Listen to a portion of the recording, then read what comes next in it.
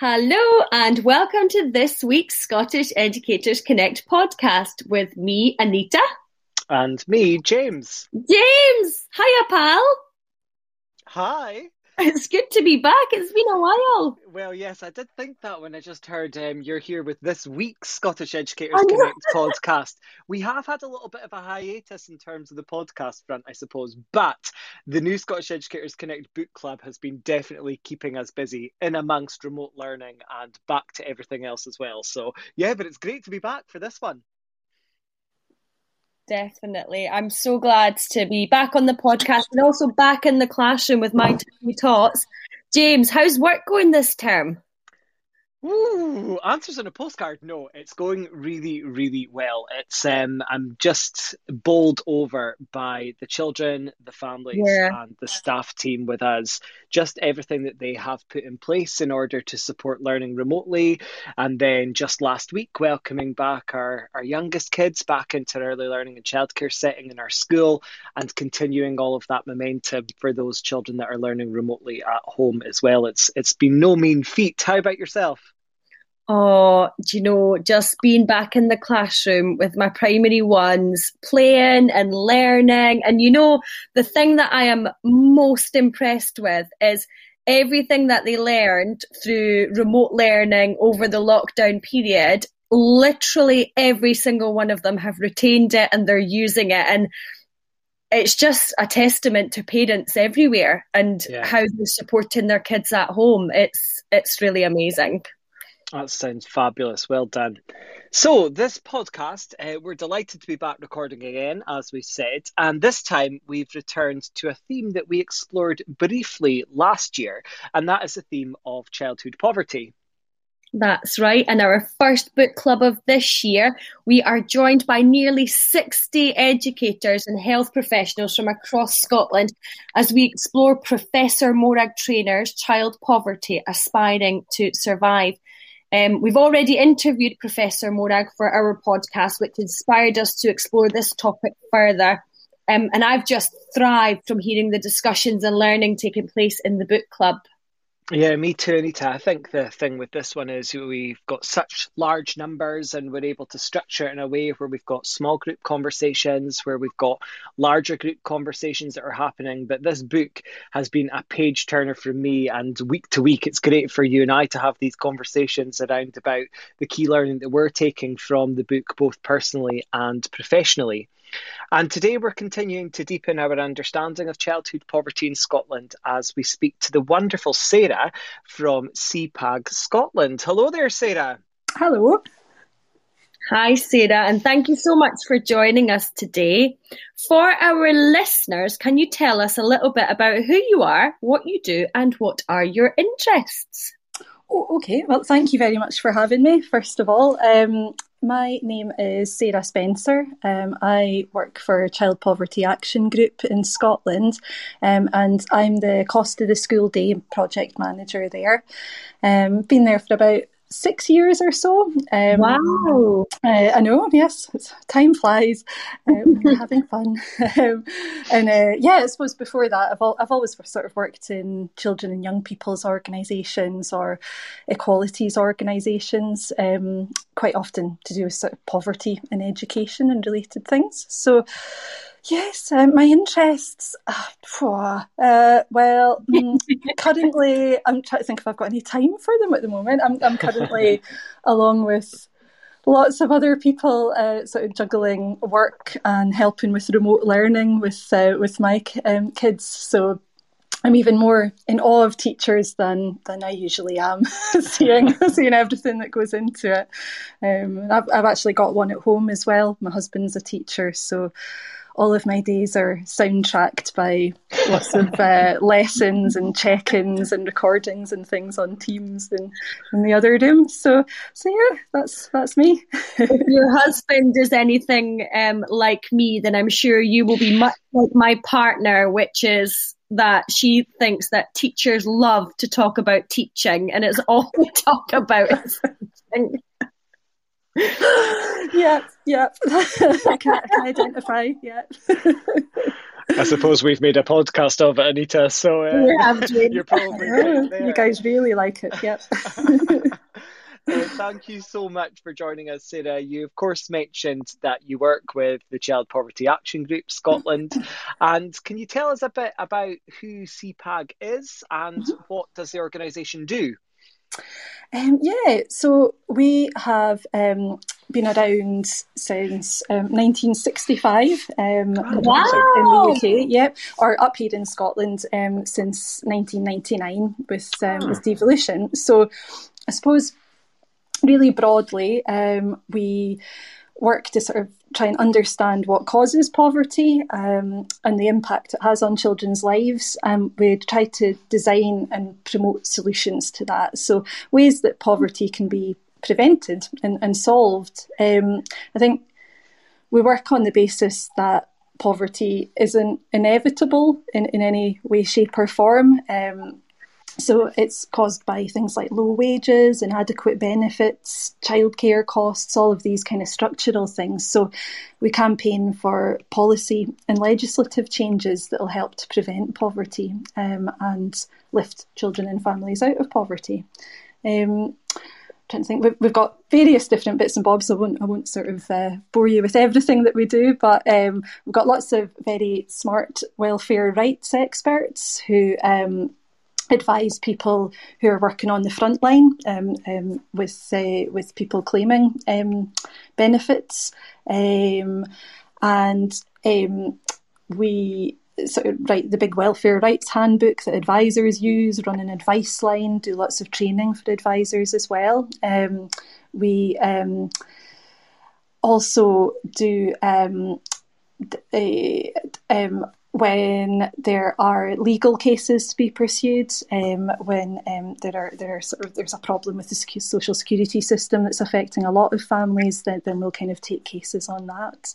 And what I do, in amongst all of that, I do none of those things actually. I work on the Cost of the School Day project up here in Scotland. We've recently expanded that work to England and Wales, but I'm responsible for things up here. And Cost of the School Day, if folk haven't heard of it before, it's all about working with school communities to understand where financial barriers lie across the school day, and then designing solutions which help to reduce costs and make sure that everyone's able to take part equally.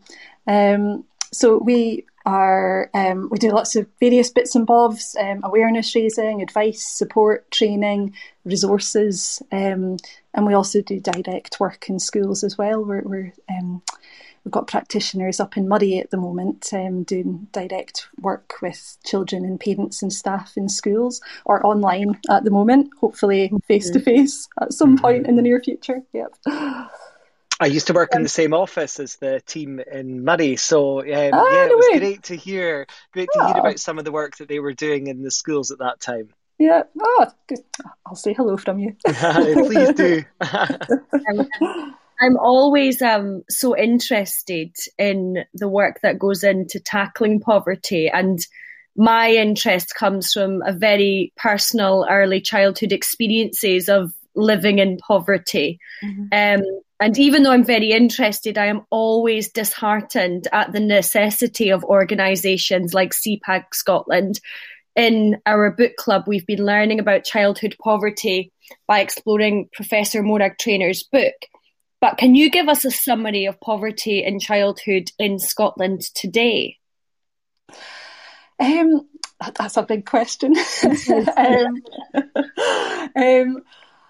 So I think we're at a really critical time at the moment, if we're thinking about poverty and child poverty in particular.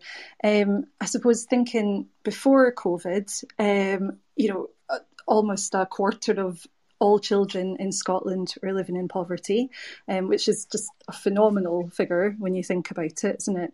Around about 230,000 children and young people. And, I'm guessing that I don't need to sort of go on too much or tell you too much as members of this book group, but also as people working in schools, and don't need to tell you too much about the sort of hugely damaging impact that has, that poverty has on pretty much every aspect of children's lives. Poverty affects where children live, their health, their relationships, how they feel about themselves. It affects what they have, what they can do, future prospects. So, it's really, really critical, and it's all too common, I suppose. But that I suppose was the situation pre-COVID. I think with COVID over the last year or so, the sort of landscape has changed a wee bit because of that.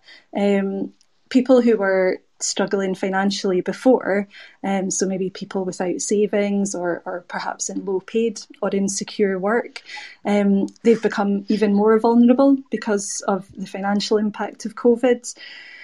There's been, I think, around about 9 million people across the UK furloughed for some proportion of time. And there's been a doubling in new universal credit claims over this time as well. So millions of people needing to fall back on that. So we're in really quite a scary place at the moment, because of what's been happening with COVID. And it's forecast that, that ridiculous sort of figure of 24% of children living in poverty. It's forecast that thousands more children are going to be pushed into that. And I suppose, unsurprisingly, that means that families are having to cut back on essentials, having to borrow money, are getting into debt with things like rent or other bills. And it's also, taken a huge impact on people's mental health. The pressure and the anxiety around all of this is just huge. And I think for families who are dealing with all of that day in, day out anyway, that pressure's become even more so. And there's a whole new lot of families who were maybe fine before, but who aren't now. So that's all quite grim. I think there is sort of cause for hope, though. I think that there are a few things where, in Scotland we've got a Child Poverty Act, which sort of sounds quite dull and legislative and, so what? But what it means is that there are targets for reducing child poverty from now until 2030. COVID means those targets are likely to have taken a hit and that we'll need extra action.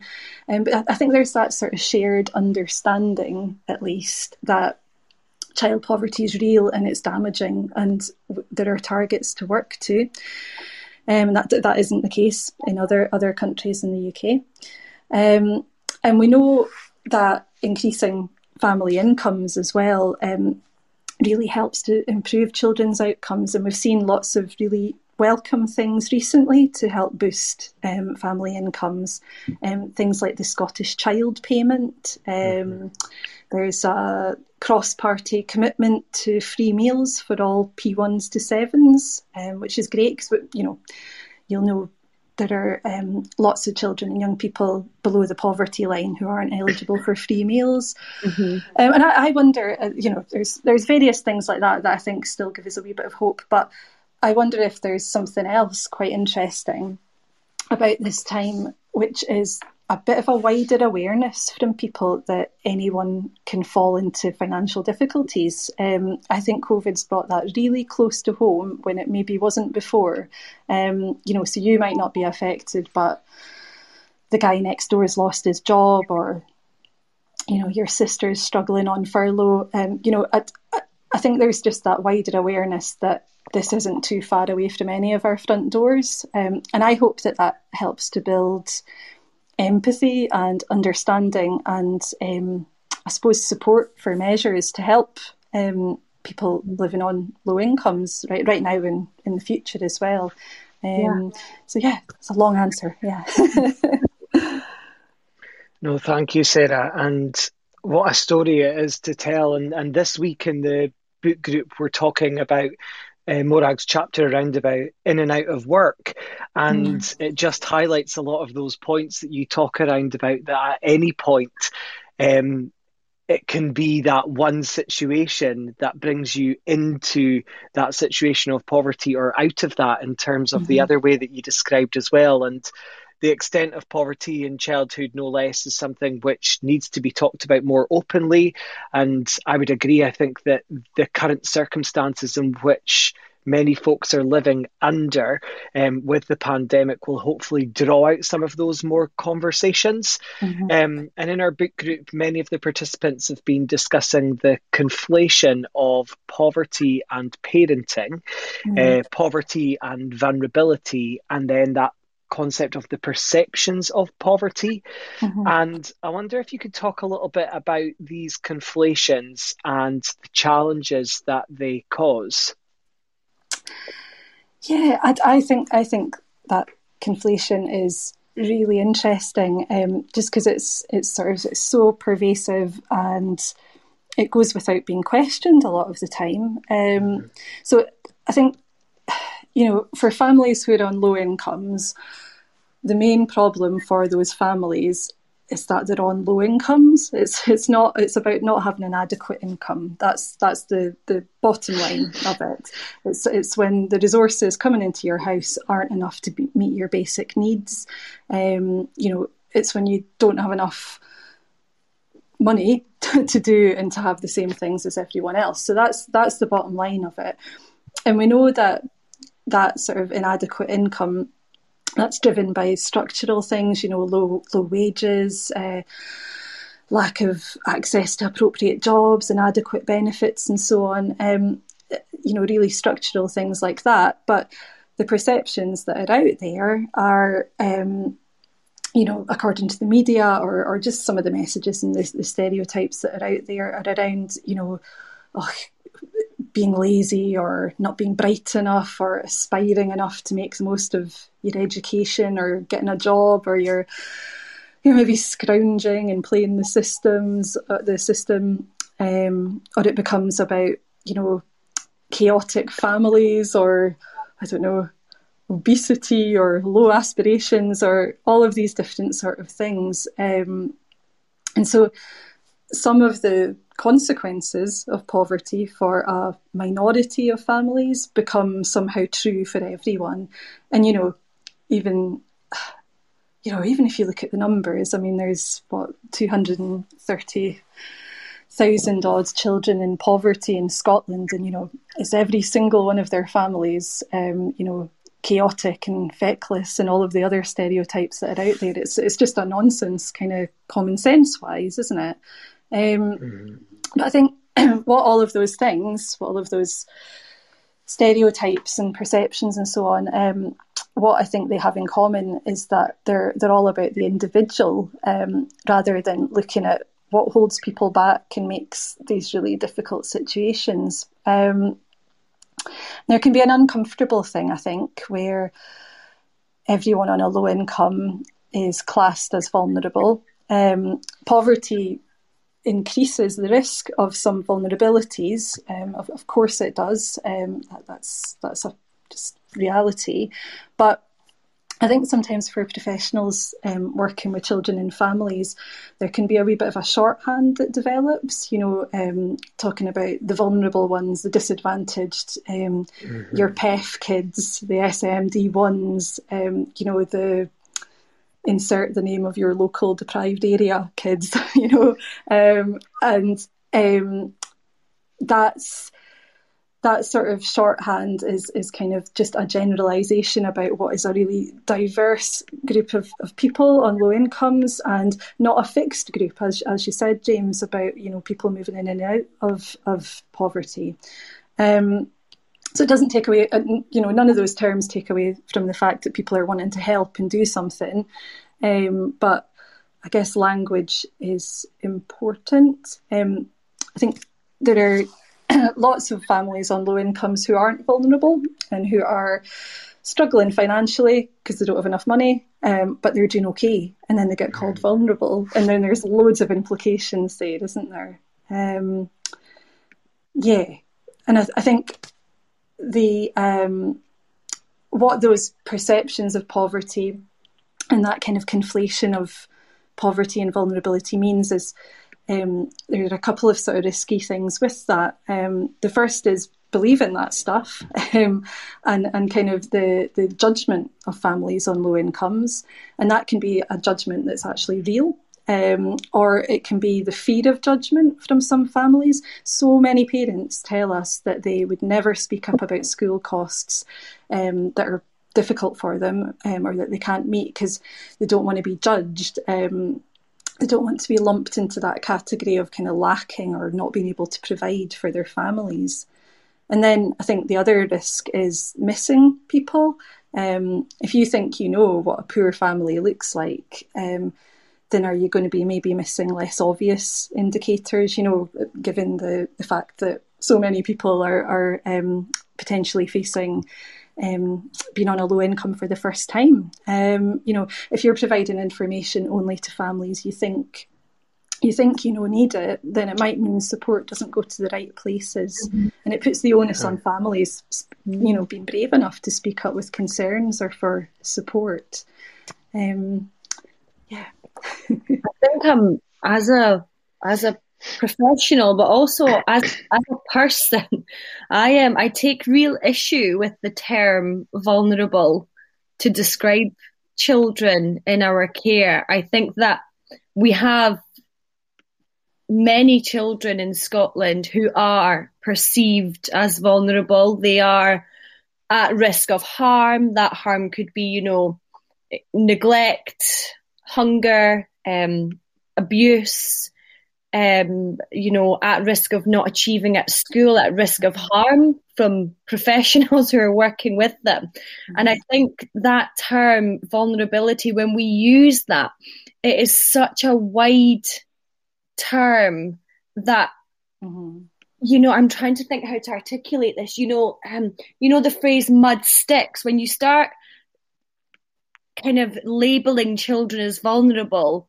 based on your perceived definition of what vulnerability is, whether that's poverty or risks at home, living situations, learning difficulties, we use this umbrella term, but when we start to use terms like that, then the adults and professionals who are working with children and families, they come already with a prejudice. They come already with a perception of what this child is like, what this family is like. And then, it becomes really difficult to see the person beyond the label. Another one that I really loathe, and actually, unfortunately, I hear it a lot in our profession, is, PEF kids.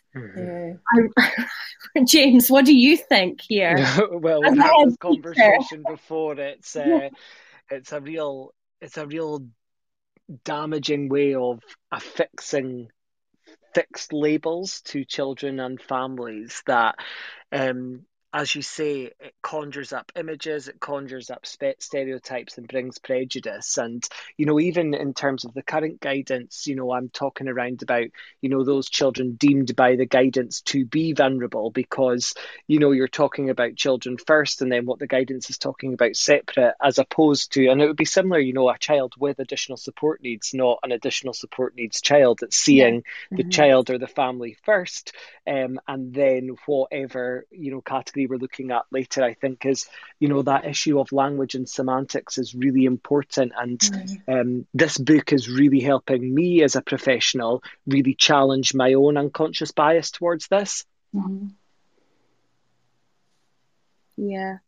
Well, that was my bugbear for the night. So we know that CPAG Scotland have undertaken lots of work in education, policy and in educating policy makers in schools about the cost of the school day. And I know that you've mentioned this briefly before, Sarah, but can you talk to us about the cost of the school day? What is your involvement here?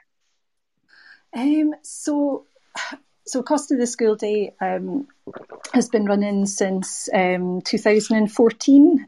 We originally at CPAG hosted it in Glasgow. It was a sort of partnership project with health and education in the city.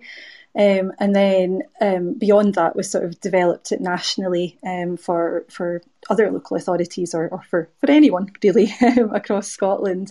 We started doing sort of national development work.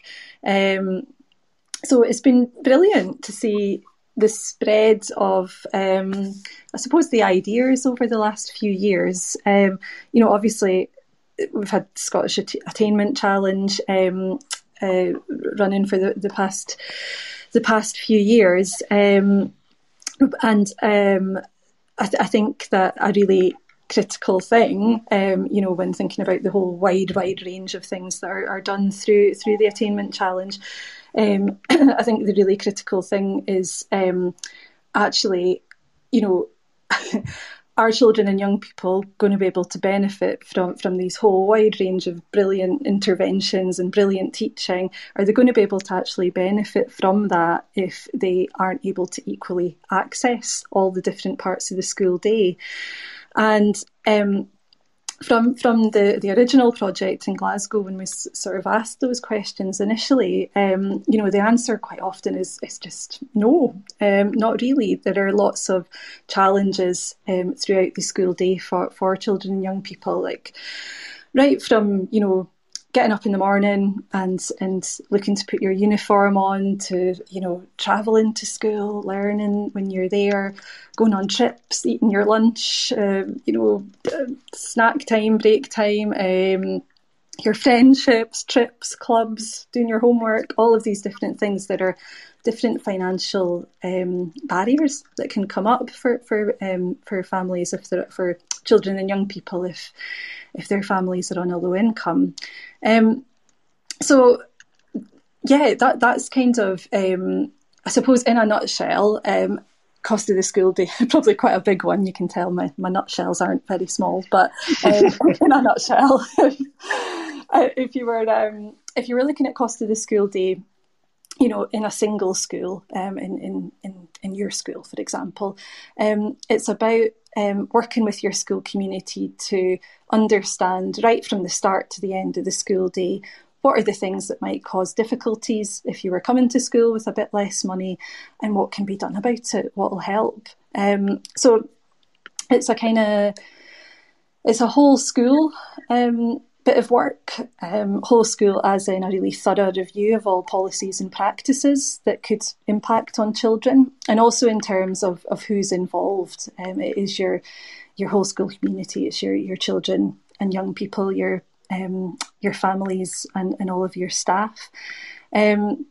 It's collaborative and it's really action focused. It's not just doing a survey or getting people's opinions. It's following through to action and to policy and practice change that are all really focused on reducing or removing costs that can stand in the way. And I think, I could blather on about it all night, but I won't. If it's something that people want to find out more about, then we've got tons of resources on our website. We've got the Cost of the School Day toolkit. We've got some really nice good practice films from lots of different schools across Scotland. So there's just so much good stuff going on that I think one of our main things is really to try and spread that.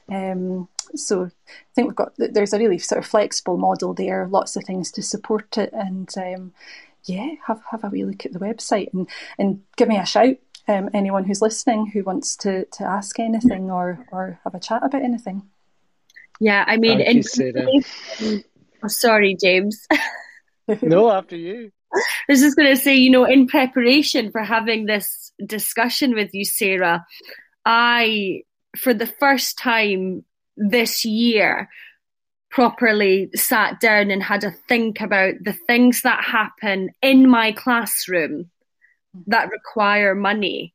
And I came up with a list of trips out of school, lunch, snack, milk, uniform, non-uniform days, bring a pound to wear your own clothes. You know, when I was writing that down, I just thought of the absolute needlessness of it. You know, the spring fairs, the Christmas fair, bake sales, bring 50p and get a cake, gym shoes, books. We talk all the time about reading for enjoyment at home. You can't do that if you can't afford the books. Something that happens in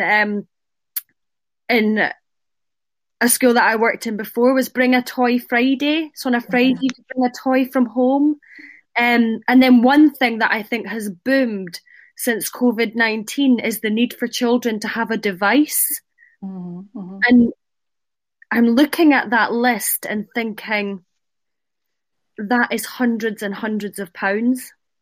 Yep. Hundreds of pounds. Absolutely. There's I think when you start looking into it, it just starts to sort of build up, doesn't it? It just starts to accumulate all of the different things and the different expectations. And I think it's sometimes, you know, occasionally, if I ever speak to someone who's not entirely on board with what I'm talking about, then it can sometimes be about like, all right, well, we just not have any trips or any fun events or just have any fun at all. Is that what you want? And no, it's not.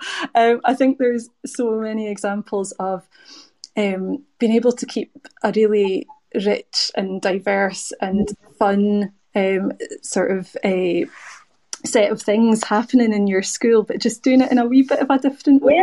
I mean, I live in Edinburgh. There is tens of places you can go on a school trip that literally cost nothing for children, you know? Absolutely. Lots of really small things that can be done to make things just a wee bit easier. Because I suppose it's that, you know, do you know that sort of, you know, if a letter comes home about, you know, whatever a cost for a trip or a non-uniform day or something like that, I suppose it's just getting into that mindset of thinking, okay, so a family who's like really, really struggling, you know, thinking of that, the heart-sinking moment of the parent who's reading it, and also thinking of the child or the young person who either knows there's no chance they're going on it and you know, has resigned themselves to that, which is a really, you know, not great thing. That's not what we want to see. Or someone or a child who's going to be disappointed or knows that they're putting pressure on their parents. I think that's a big thing that's always come out when we speak to children and young people. It's just the absolute awareness of family income and pressures that they might be putting on their parents, and trying to make that not happen. And that can lead to sort of children self-excluding from things, which you know, nobody wants to see, really. So yeah.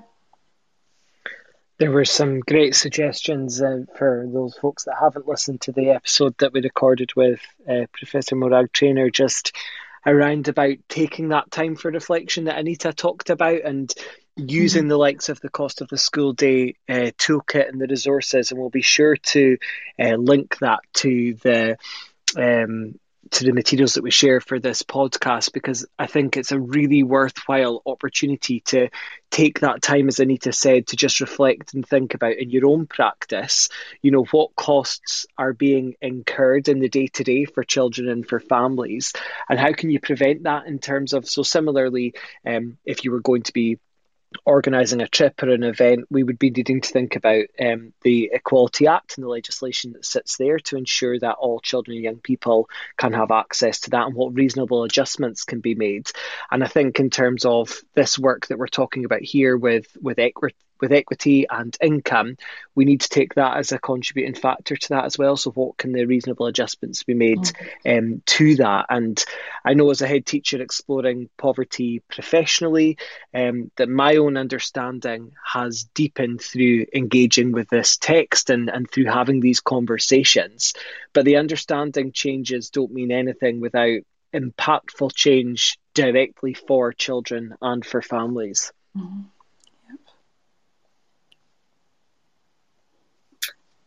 A more recent area of discussion in our book club, again inspired by Professor Trainer's book, is that of healthcare. Can you talk to us a little bit about how poverty can have impact on access to healthcare and healthcare outcomes for children and families?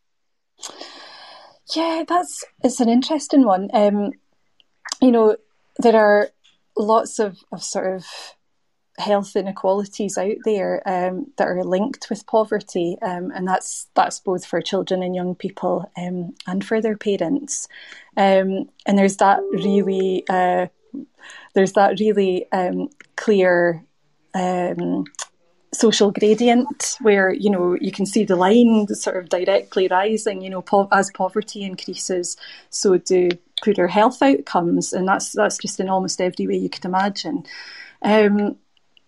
And I suppose we know that children in poverty are far more likely to experience health problems than other children not in poverty, and that's due to lots of the problems that poverty brings.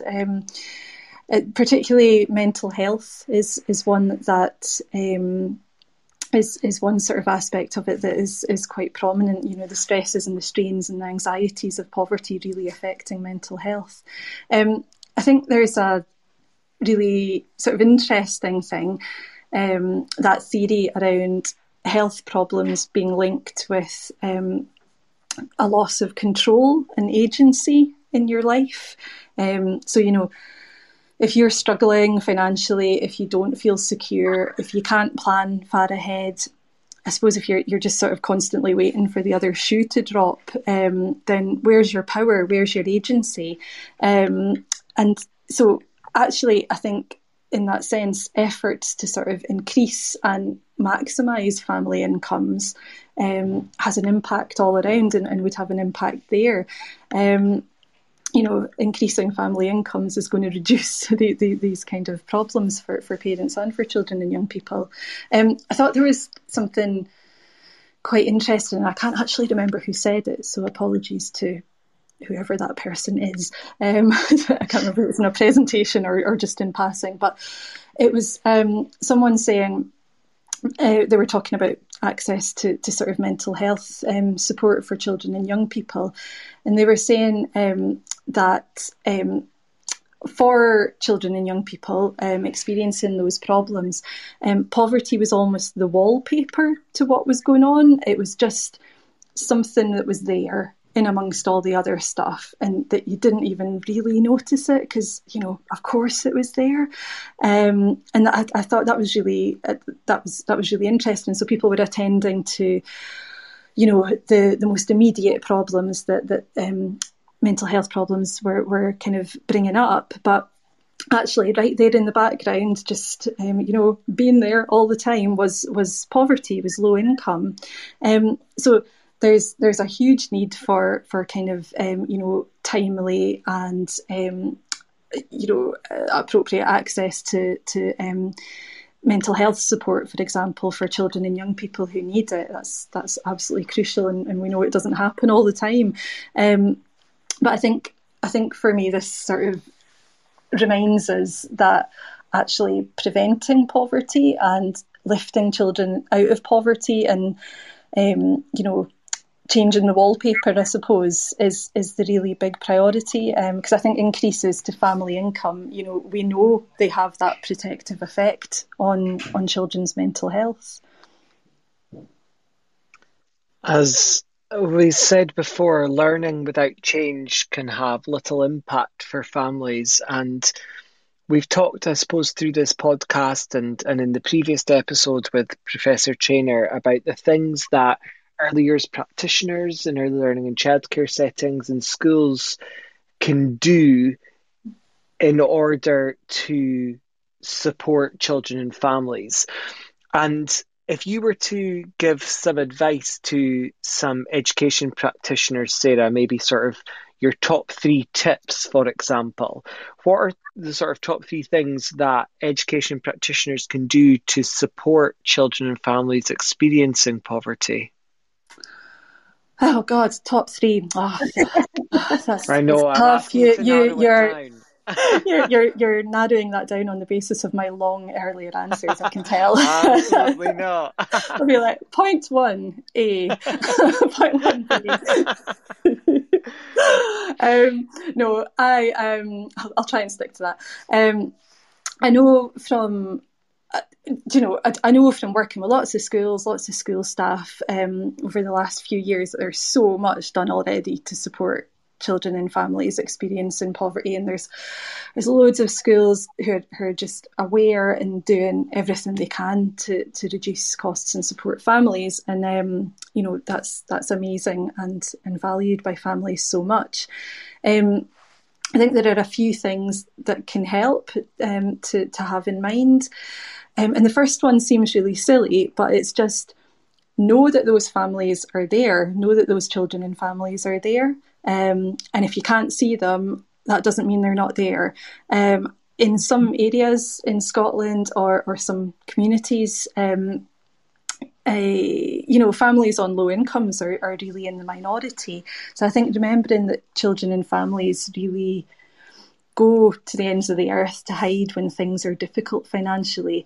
Remembering that, just because it's not obvious doesn't mean it's not there. I think my second one would be making sure you and where you can influence your colleagues, making sure you have a really solid understanding of what poverty is. Know that at the root of poverty is lack of income, and all of the other things that you see that are conflated with poverty are often the consequences of just not having enough money. And if that's the case, then I think there are lots of things that teachers and schools can do about lack of income. I think it's reducing and removing costs wherever possible, so that it's just sort of second nature. There's nothing happening in the school without you've thought through the affordability of it. And at the same time, schools can help to maximise incomes as well, so that families have more money. That there's help with free meals, there's school clothing grants, education maintenance allowance, Best Start grants. So efforts to signpost and support to those, and to local welfare rights advice can make such a difference. So that's quite a big number 2 there. And number 3, I think remember that a really big feature in poverty is kind of shame, is stigma, and knowing that there are so many barriers to coming forward about costs, and so many barriers to seeking financial information or support. There are so many barriers there, so make that easier where you can. Parents say that visible information on financial help, who to talk to if costs are difficult, help that might be available is really useful. And it's really important that that's universal, so it's hitting everyone, because circumstances can change.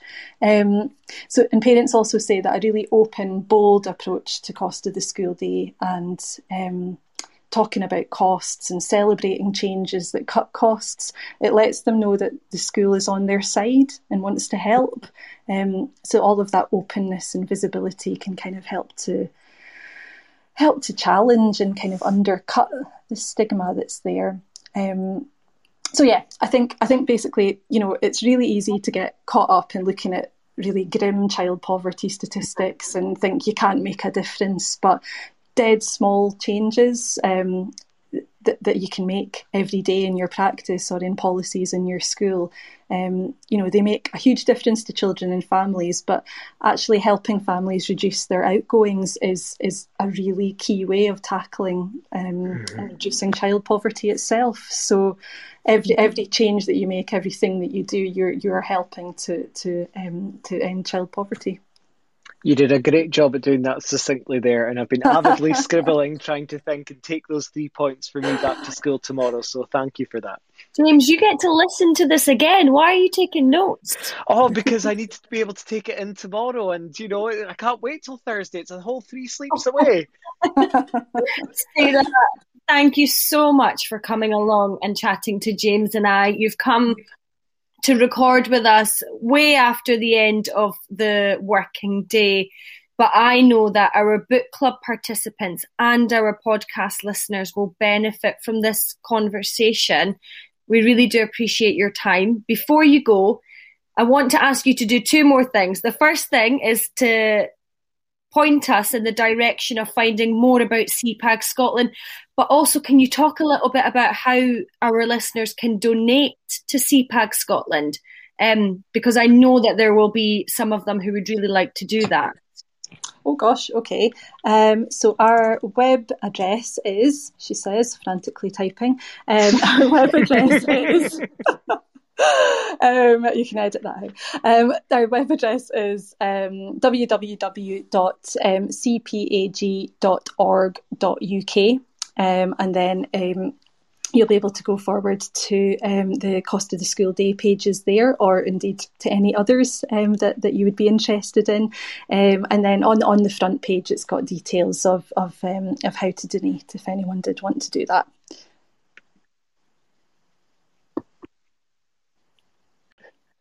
Sarah, thank you so much. Anita, it has been an absolute whirlwind. I'm so glad that we are back with this episode. Remember that you can join in at home by checking out our blogs at www.scottisheducatorsconnect.com or following us on Twitter at ScotEdConnect. Anita, until next time, see you later on. James, it's been a party. Bye. Bye-bye.